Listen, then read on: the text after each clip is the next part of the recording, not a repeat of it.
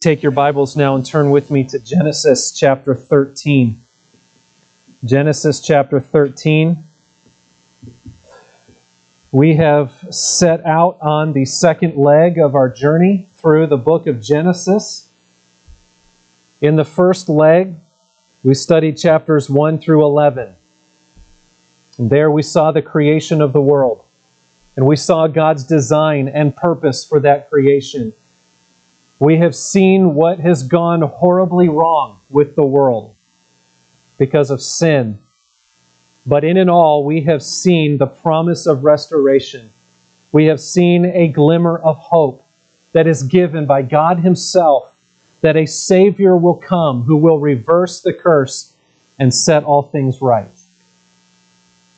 That glimmer of hope is just a glimmer at the end of chapter 11. But it's there. And as we step now into our second leg of the journey, we began in chapter 12 to see that glimmer get a little bit brighter. Because the plan of salvation that God has set out is now taking another step forward. And as we get into chapter 12, the story focuses in on one man, Abram, or Abraham, and his family. And right away in chapter 12, God calls Abram out of his pagan life in Ur of the Chaldeans, and He leads him into the promised land, this land of Canaan. And He makes a wonderful promise to him. He promises that Abram will become a great nation with innumerable descendants. And He promises that those descendants will have a place to live. He promises them a land. And He promises to bless them and to protect them by blessing those who bless them and cursing those who curse them. And in it all, God promises that in Abram and in his descendants, all the nations of the earth will be blessed. That's a promise that is ultimately fulfilled in the Lord Jesus Christ, who is the descendant of Abraham, the Son of God, whose life and death and resurrection provides salvation to everyone who believes in Him. So as we look at the life of Abram, we're looking at the life of a man of faith. And we're learning lessons about a life of faith. In chapter 12, verses 1 through 9, we saw a particular and spectacular display of faith on the part of Abram. Here's this pagan worshiper in a pagan land, growing up surrounded by pagan worship. And Yahweh shows up, speaks to him, and calls him to leave his land, to leave his home, and to leave his family, to follow him to who knows where. And Abram gets up and goes. But then in verses 10 through 20, we saw Abram's faith falter. We see him make a decision that is incredibly foolish. And it has nearly disastrous consequences. It caused a great deal of danger and trouble. And as we saw that along the way, we have had opportunity to learn from Abram what true faith looks like and how to cultivate it in our own lives, both by looking at his successes and at his failures. But the story is not ultimately about Abram. The story is not merely about a great man of faith. It is about the God who is the object of that faith. Above all, we ought to see the sovereign power of Yahweh, the one true God. We ought to see in all of this His goodness and His faithfulness and His trustworthiness. He is the one who is at work in all of this. He is the one who calls His people. He is the one who leads His people and saves them and protects them and provides for them and fulfills every promise and every intention He has for their lives. And so above all else, as we study the Word of God, we are meant to recognize the greatness of God. And we are meant to place our complete trust in Him alone. And we are to follow Him and obey Him and serve Him in all things, because these things are meant to bring us to the point of being a worshiper of God in all things. And that is what we see ultimately in the life of Abram.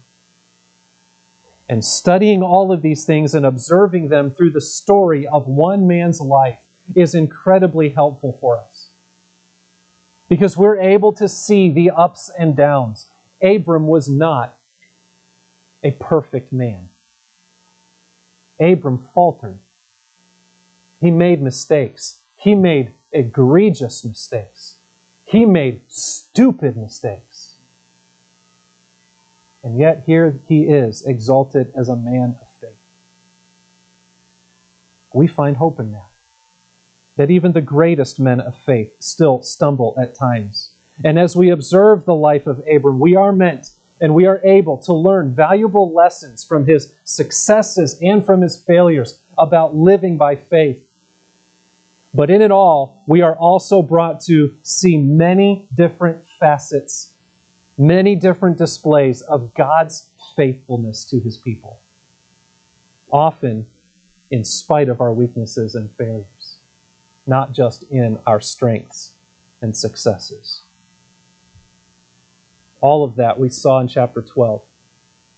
And now as we come to chapter 13, we have another account from the life of Abram, an account that still highlights this tension between living by faith and living by sight. We're called to live by faith, but we're often tempted to live by sight. And this time, as we find in chapter 13, this is an account of a great victory of faith, a spiritual victory for Abram. But now his nephew Lot will stand in contrast. So let's look at the text, Genesis chapter 13, and let's read a story of the settled faith of a godly pilgrim. Genesis 13, verse 1. So Abram went up from Egypt, he and his wife and all that he had, and Lot with him, into the Negev. Now Abram was very rich in livestock, in silver, and in gold, and he journeyed on from the Negev as far as Bethel to the place where his tent had been at the beginning, between Bethel and Ai, to the place where he had made an altar at the first. And there Abram called upon the name of the Lord. And Lot, who went with Abram, also had flocks and herds and tents, so that the land could not support both of them dwelling together, for their possessions were so great that they could not dwell together. And there was strife between the herdsmen of Abram's livestock and the herdsmen of Lot's livestock. And at that time the Canaanites and the Perizzites were dwelling in the land. Then Abram said to Lot, "Let there be no strife between you and me, and between your herdsmen and my herdsmen, for we are kinsmen. Is not the whole land before you? Separate yourself from me. If you take the left hand, then I will go to the right. Or if you take the right hand, then I will go to the left." And Lot lifted up his eyes and saw that the Jordan Valley was well watered everywhere, like the garden of the Lord, like the land of Egypt in the direction of Zoar.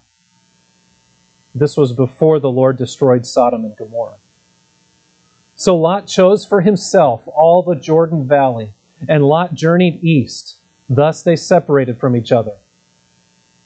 Abram settled in the land of Canaan, while Lot settled among the cities of the valley and moved his tent as far as Sodom.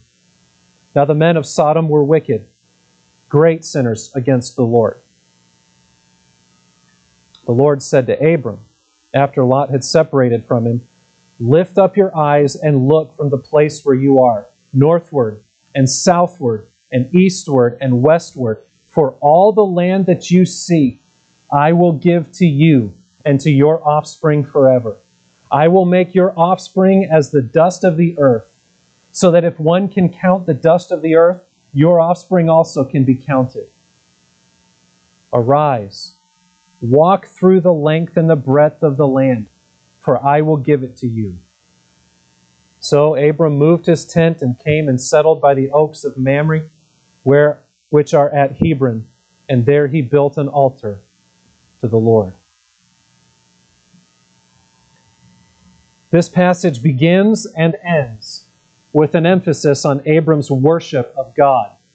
And his worship serves as bookends to everything that we see. And it is meant to reveal the mindset that surrounds and governs everything Abram does in this chapter. And it is a stark contrast to his failure in chapter 12, isn't it? It's a stark contrast to the mindset that we'll see in Lot throughout this passage. In verses 1 through 4, Abram returns from this humiliating trip to Egypt that we read about in chapter 12. He had acted foolishly. He had taken matters into his own hands. He had acted in his own wisdom and his own self-interest instead of trusting in the promise of God as he had before. And after making a complete mess of things in Egypt, putting his own wife in danger, tarnishing the testimony of Yahweh in the eyes of Pharaoh, having been rebuked by God through Pharaoh, ironically, it appears that Abram is learning his lesson. And he returns to the promised land, we read in verse 1. And then in verse 3, we read that he returns specifically to where his tent had been before, at the first, between Bethel and Ai. That's where he had built an altar. Verse 4 tells us that there, once again, he called upon the name of the Lord. Why is that important? Because here's a point of spiritual restoration for Abram. He had made a mistake. He had faltered in his faith.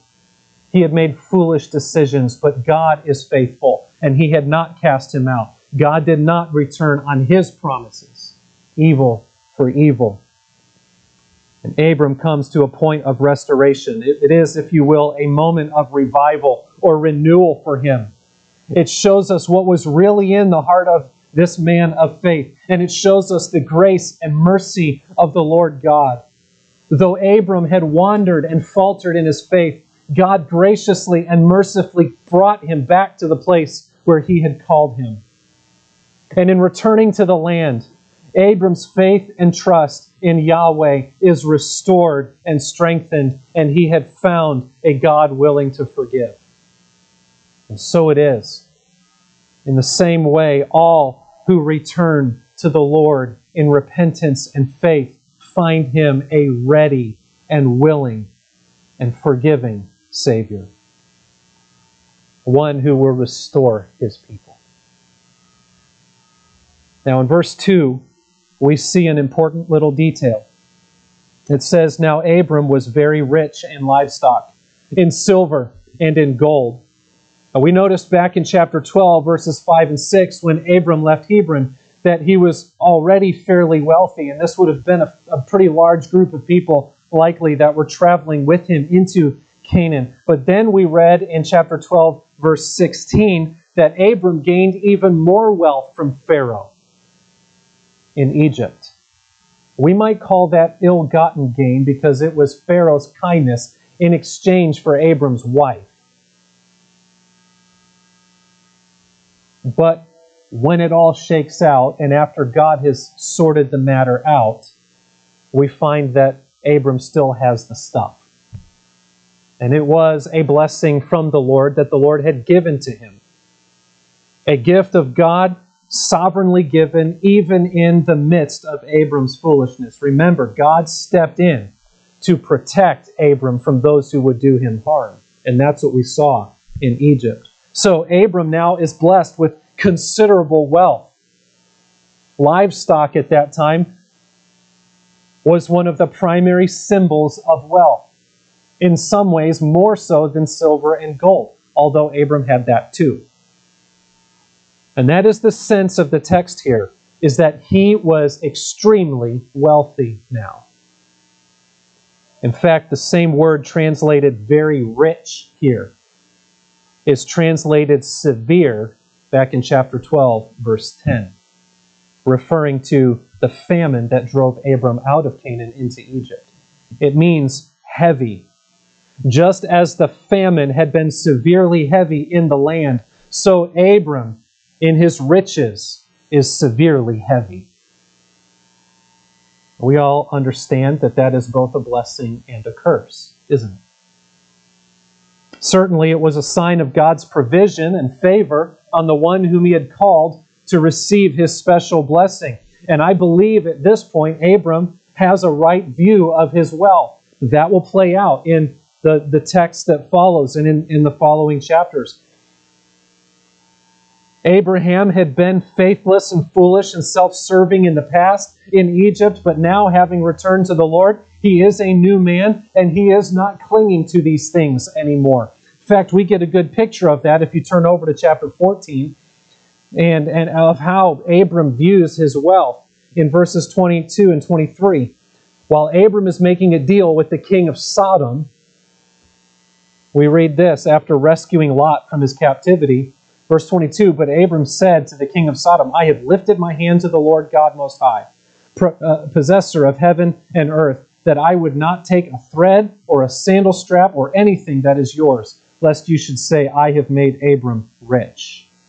That's a big contrast to the Abram we saw in Egypt, who got rich off of Pharaoh. And now we see Abram's mindset about his own stuff and about where God has put him. From the moment God called Abram out of Ur, he was a tent dweller the rest of his life, in spite of all that wealth. You ever thought about that? The only thing Abram built was altars. He didn't build himself a house. He dwelt in tents. And though he may have been self-serving in Egypt, he was not a self-serving man anymore. And Abram understood that he was a pilgrim in a foreign land, and he lived accordingly. Yes, this land would be his and his descendants eventually, but at the moment he's a foreigner among the citizens. And he held his possessions loosely, and he kept his eyes, Hebrews 11 tells us, on that promise, on that heavenly city that has foundations, whose builder and maker is God. But, nevertheless, this blessing of God to Abram also became a problem, a source of strife for those living among him. You see, it wasn't just Abram who was wealthy. We read in verse 5 that Lot, who went with Abram, also had flocks and herds and tents. Lot is Abram's nephew, who had traveled with him into the land. And though he wasn't as wealthy as Abram, Lot still had a significant stockpile of stuff. And the problem arises in verse 6, so that the land could not support both of them dwelling together, for their possessions were so great that they could not dwell together. There's the problem. I don't think the problem was with the silver and the gold, but it's with the livestock. There just isn't enough grazing land for them. It's a problem. And so, not only do we see that there's a problem in verse 6, but there's also strife in verse 7 because of this problem. There was strife between the herdsmen of Abram's livestock and the herdsmen of Lot's livestock. It's common, isn't it? The more we possess, the more responsibility we have and the more trouble we often take on to ourselves, right? We understand that. That's the blessing and the curse that go hand in hand. And it is so easy, isn't it, to let things become more important than people. Now, I don't know that there was direct conflict between Abram and Lot specifically, but it is clear that the herdsmen couldn't get along, and no doubt it was creating strife all around because they could not figure out a way to accommodate everyone's interests. And then we have another detail added. At that time, the Canaanites and the Perizzites were dwelling in the land. Of course they were. It was the land of Canaan. Why add that? Because it's a reminder that it wasn't just Abram and Lot and their people who were here. There were plenty of others too. And now we have a twofold problem. One, it's getting awfully crowded. And two, the family is beginning to fight amongst each other. So there's a real enemy outside the camp. But now there's fighting going on inside the camp. And we can't have that. So in verse 8, Abram steps in and he takes charge to stop the conflict. And Abram said to Lot, verse 8, let there be no strife between you and me, and between your herdsmen and my herdsmen, for we are kinsmen. Lot, we're family. The word means brothers. They're not biological brothers, but they're a close family. Family meant something to them. And it's not fitting for families to quarrel in that way, especially when they're surrounded by the real enemy. And so in verse 9, Abram makes a magnanimous, gracious, generous offer. Is not the whole land before you? Separate yourself from me. If you take the left hand, then I will go right. If you take the right hand, then I will go to the left. And you think, wait a minute. What land did he just offer to Lot? It's the land of Canaan. They're standing up on a mountain peak somewhere. Some have estimated around elevation 3,000 feet. They're looking around. They can see an awful lot. And Abram says, go where you will, and I'll go where you don't. Take your pick. And here Abram is offering to Lot what God has already said belongs to him by divine right. Imagine that. What a stark contrast to the scheming, self-preserving Abram we saw in chapter 12. And here's where we see what has become of Abram's faith and what has become of his hope. His hope was not in the land.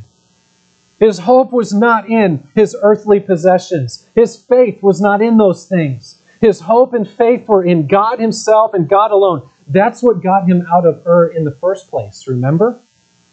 He didn't know where he was going. All he knew was Yahweh's the one who said go. That's all he needed. He got up and left. And now he knows Yahweh said the land is mine. And that was enough. His faith and his hope were in God himself, and he rested on his word alone and his promise alone. And in that, Abram was completely free to do what needed to be done to make this situation work out. You see that? Sometimes our conflicts are fed, aren't they? Because we live in bondage to our own selfish pursuits. And here Abram is freed up from that. He demonstrates the freedom of those who trust in the Lord completely. And those who trust in the Lord completely do not have to fret. They do not have to agonize and burn themselves out by micromanaging their lives and their circumstances. Why? Because they know God's in control. And they will let him do what seems good to him.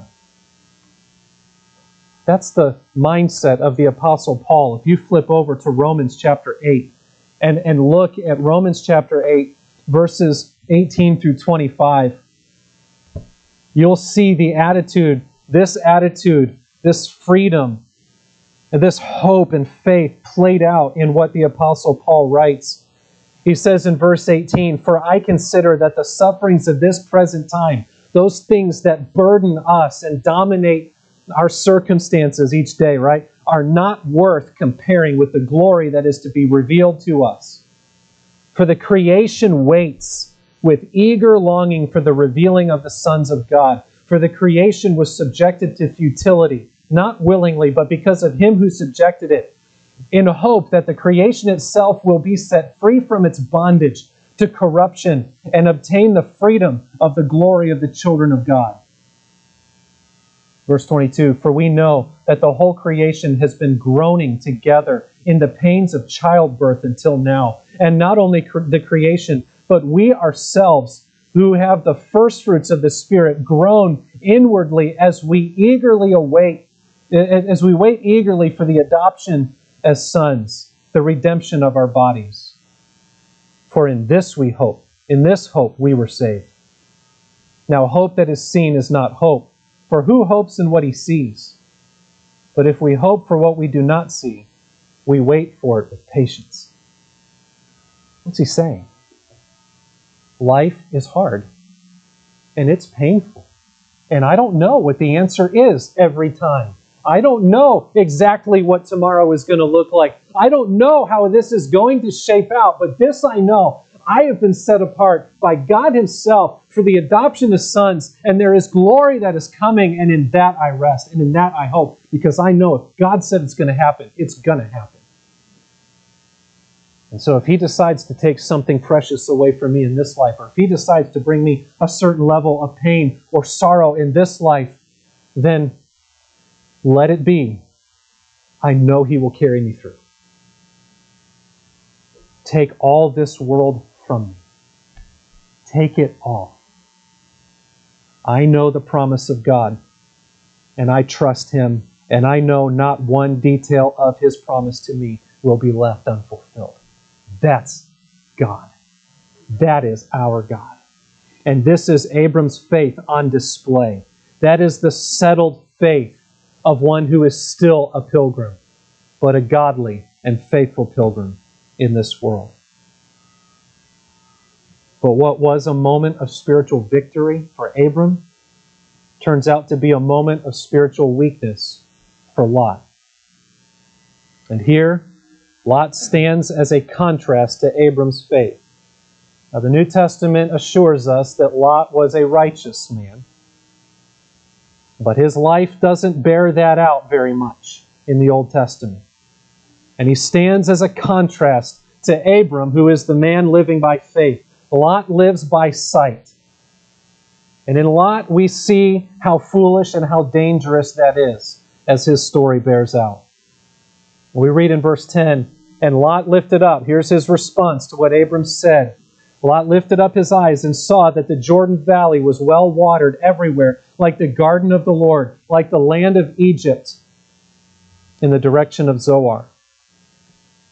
We don't know exactly where Zoar was, but the general sense of the text and what most people assume is that what Lot is eyeing here is to the east. We'll see that he moves east, and it's just outside the land that God promised to Abram. It's what many seem to think, and it seems reasonable. He's looking that direction. He looks around and he notices this valley called the Jordan Valley, near where we think Sodom and Gomorrah were, and other cities. There were several others around there. And it is described as a pristine area, an area described in terms of the lushness of the garden of the Lord, or Eden, and the richness of Egypt. It was a truly desirable place. It was beautiful, rich, and full of opportunity for prosperity in regard to Lot and his possessions and his livestock. But there is an ominous undertone here. Did you catch it when we read the text? The garden of the Lord, Eden, and Egypt are both places that in Scripture receive the Lord's judgment. Why? Because its citizens chose to live by sight and to live independently of faith in Yahweh. And furthermore, there is that foreshadowing, ominous statement at the end of the verse in parentheses, this was before the Lord destroyed Sodom and Gomorrah. So there's more judgment coming. We're meant to see here that as beautiful and desirous as this land was, that Lot was surveying, there is something dangerous here. There is something not quite right. Nevertheless, in verse 11, Lot chose for himself all the Jordan Valley, and Lot journeyed east, and thus they separated from each other. I don't think I can fault Lot entirely for choosing that land. And honestly, all other things being equal, this choice may not have been wrong in and of itself. But the structure and language of the passage is meant to place Lot's decision here in direct contrast to Abram's faith and his worship. And in that we see that regardless of whether this decision in and of itself was okay for him to make, there's something not right in Lot's thinking as he made the decision. We understand that, right? That often the problem in our decisions is not because we've chosen the obviously wrong thing or the outrightly sinful thing, but that we've chosen something for the wrong reason or in the wrong way with the wrong motives, right? Sometimes that's how we fall into sin. And we're meant to feel that weight here. And then we read in verse 12, Abram settled in the land of Canaan, while Lot settled among the cities of the valley and moved his tent as far as Sodom. Abram's always going to live on the countryside in the tents, but Lot's eventually going to end up living in a house within the city. You watch Lot's life and you see that it heads that direction. At this point, I'm not sure that Lot is terribly interested in the sins of Sodom and Gomorrah. I think he's simply making an earthly choice. I think there's something about it that attracts his eye and draws him in an earthly, human way. He's making the practical choice. But the point is, he is not making his decision driven by the worship of Yahweh, and he is not primarily seeking his will, but he's only following a short-sighted and selfish mindset that is seeking earthly prosperity and earthly pleasure, as our world is so prone to do today. So while choosing that particular area may not have been sinful in itself, we are meant to see in Lot the same dangerous and sinful, earthly, self-centered thinking that led Abram into trouble in Egypt. And again, when your decision-making is based purely on, well, it's not a sin, you're probably flirting with that line of temptation somewhere. And we'll see as we track Lot's life out, especially in chapters 14 and 19, that this was just the starting point of a monumental fall for Lot. And the text foreshadows that in verse 13. Now the men of Sodom were wicked, great sinners against the Lord. And the language that's used here, the way the language sets that up, is to point out that this was a particularly wicked city. And Lot has now pulled himself away from the man of faith, and he has put himself in proximity to this great wickedness.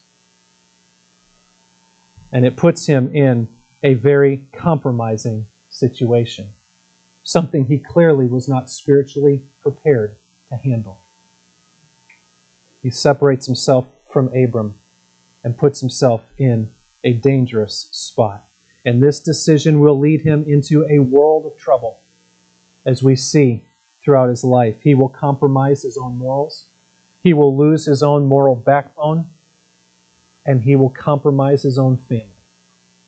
Listen, every decision we make has consequences. And it will lead us somewhere. Even the decisions that we think are no big deal can cause a world of trouble, right? They can cause a world of heartache and a world of regret by taking us places we never thought we would go and by bringing us consequences we never thought we would bear. Sin always takes us further than we ever meant to go. And it always keeps us longer than we ever meant to stay. And it always costs us more than we ever meant to pay. And we get a hint of that from Abram in chapter 12, when his plan went off the rails horribly. And we'll see it again through Lot's life as his plan and his decisions take him off the rails horribly. And there is a grave warning for us there. But let's go back to Abram. Abram, this man of faith, who here is acting by faith.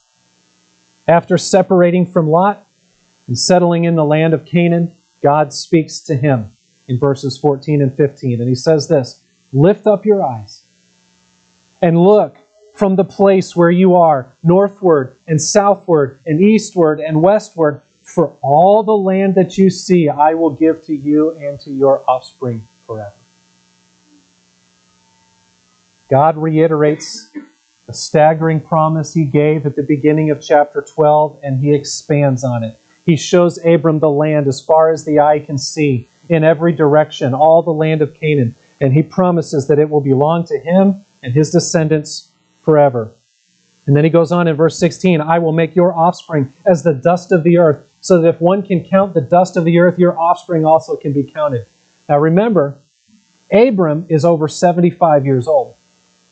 His wife is over 65 years old and has never been able to have children. This promise of offspring is an impossible promise, and God reiterates it here, just in case Abram maybe forgot about it. He reiterates it, and he intensifies it, and he assures Abram it will come to pass. And Abram believes God.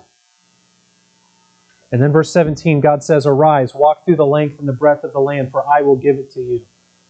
This is a symbolic walk. In that day, it pictured the new owner of a piece of property coming in and surveying it. It was the last step that was necessary for him to take ownership of it. And here Abram, by God's order, walks through the land and symbolically takes possession of it as its rightful owner. It is a visual assurance of the certainty of God's promise to him. Here is a huge contrast to Lot. Here is God's divine alternative to living by sight in earthly pursuits. Here, Abram, by faith, he's living by the promise of God in hope for future fulfillment. He is unbound by earthly attachments, and yet he is receiving a rich promise. He is the one who receives the abundant blessing. And Lot, well, we'll see in future chapters where he ends up. Lot lives by faith and loses everything in the end. I mean, lives by sight. He lives by sight and loses everything in the end. Abram lives by faith. And in the end, he gains everything. Descendants that can't even be counted. Land, blessing. And he is, as it turns out, the patriarch of the ones who would be a blessing to all the world. Listen, do you believe in God? Do you believe that God has made promises for you? Do you believe that God has a will for you? Have you ever thought about that? Have you ever realized that you're not here just for no reason at all, but that God has put you here, that God has a purpose for you?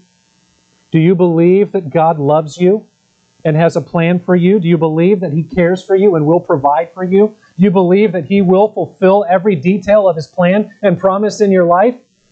You say, I don't feel like it's working out that well. Well, that's because God's purpose and God's promise to you is not bound to this earth. What is God's promise to you? Go back again to Romans chapter 8. And let's move on in the passage and continue to see what God's plan and purpose is for His people. Romans chapter 8, again, picking up in verse 28. You know this verse. Many of you do. Have you ever considered its implications? And we know that for those who love God, all things work together for good. Yeah, even the bad in your life works together for good for those who are called according to His purpose. What is that purpose? Verse 29, for those whom He foreknew, He also predestined to be conformed to the image of His Son. That's Christ-likeness. That's transformation.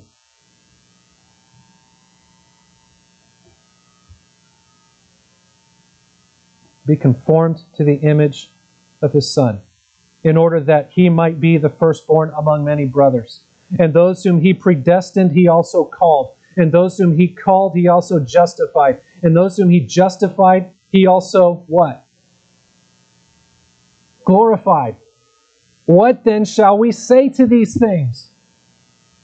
If God is for us, who can be against us? Have you ever thought about how grand that promise is? How grand that vision is for your life He didn't just save you to put you at square one and then leave you on your own to find your way. Just as surely as He foreknew you in eternity past, He will glorify you in eternity future. For all who are in Christ Jesus.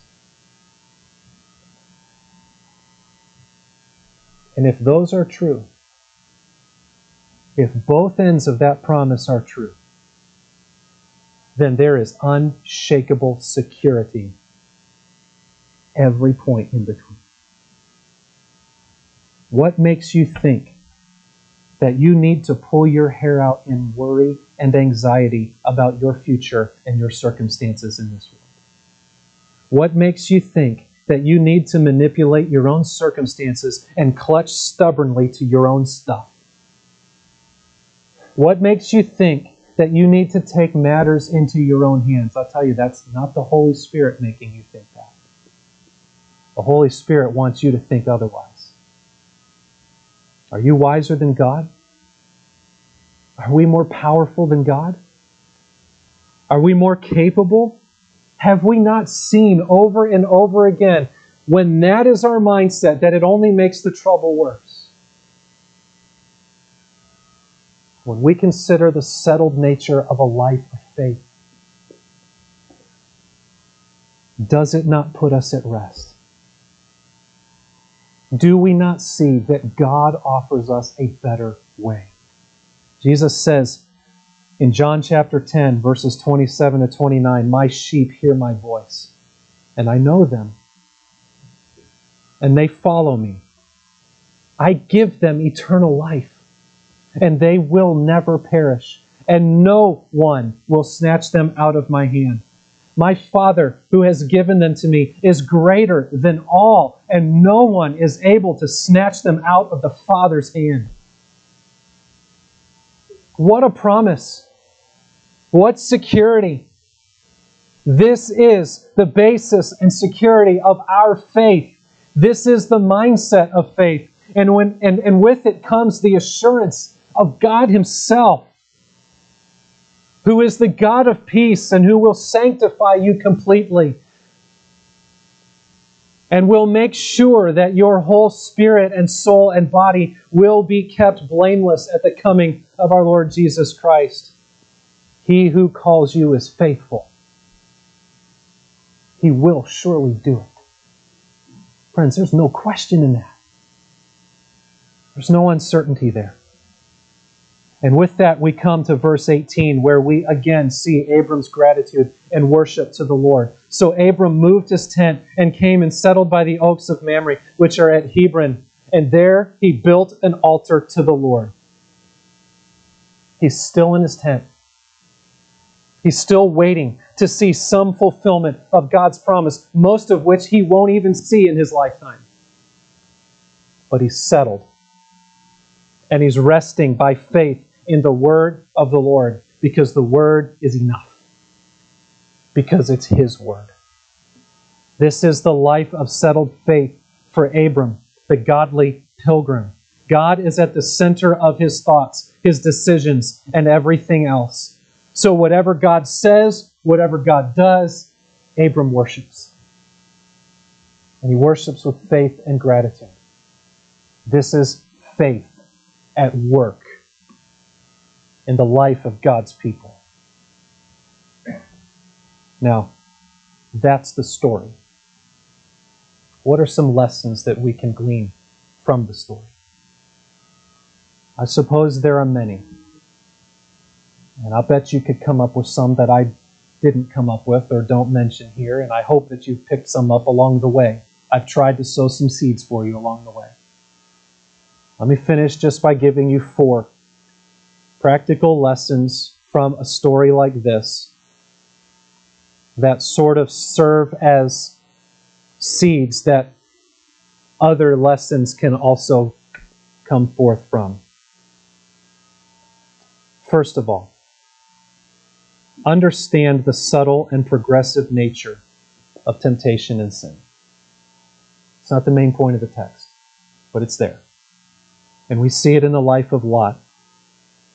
beginning here in chapter 13 and then looking ahead to chapters 14 and 19, we start to see that sin and temptation are deceptive. And they often begin in our lives with subtle and seemingly harmless decisions. But take note of Lot's progressive fall. He didn't fall in a moment. He fell over a period of time. And then look at Romans chapter 1 and observe how the downward spiral of sin is described, beginning with simply ignoring the acknowledgement of God and ending up in places that originally you would have never imagined could happen.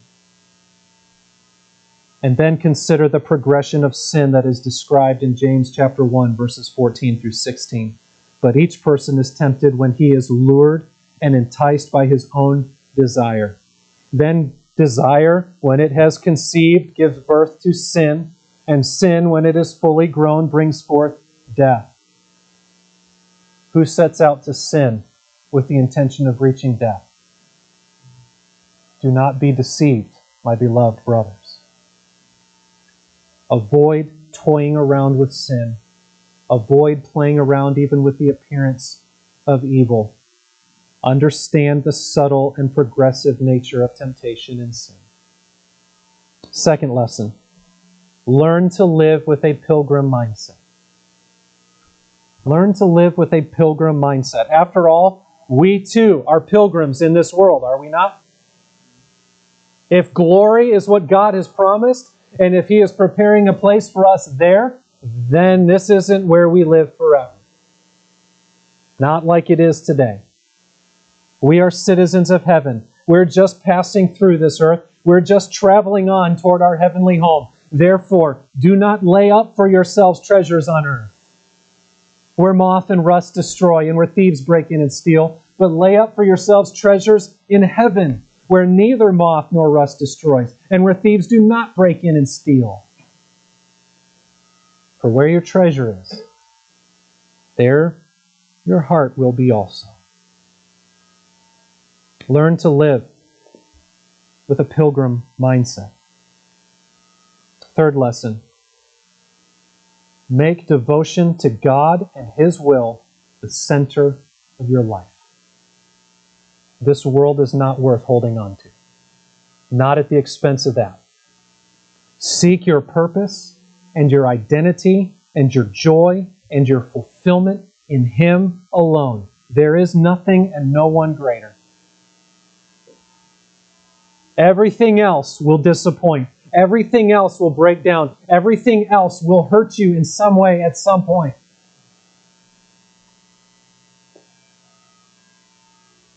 But in Him we can rejoice. In His will we can find the gracious provision and protection of God. Every moment and every aspect of our life ought to be about worship and devotion to Him. That is our greatest joy. As the Apostle Paul writes in Romans 12, I appeal to you, therefore, brothers, by the mercies of God, to present your bodies as a living sacrifice, holy and acceptable to God, which is your spiritual worship. Presenting your bodies is your spiritual worship. Do not be conformed to this world, but be transformed by the renewal of your mind, that by testing you may discern what is the will of God, what is good and acceptable and perfect. Make devotion to God and His will the center of your life. And then finally, rest in God's sovereign promise and gracious provision. Rest in God's sovereign promise and gracious provision. Don't cling to the things of this world. Don't waste your life on earthly, worldly pursuits. Do not love the world or the things that are in the world. If anyone loves the world, the love of the Father is not in him. For all that is in the world, the desires of the flesh and the desires of the eyes and the pride of life, is not from the Father, but is from the world. And the world is passing away, along with its desires. But whoever does the will of the Lord abides forever. Do not be anxious about your life, what you will eat or what you will drink, nor about your body, what you will put on. Do not be anxious, saying, what shall we eat, or what shall we drink, or what shall we wear? But seek first the kingdom of God and his righteousness, and all these things will be added to you. Humble yourselves, therefore, under the mighty hand of God. You know what that means? Submit yourself to what God is doing in your life. Don't kick against it. If he's leading you through the valley of the shadow of death, go with him, because he is with you, so that at the proper time he may exalt you. All the while, this is what we do, casting all your anxieties on him, because he cares for you. This is the settled faith of a godly pilgrim. And it's something that doesn't just belong to Abram. It should have belonged to Lot. This is the godly settled faith that ought to mark every one of us here today. Let's pray.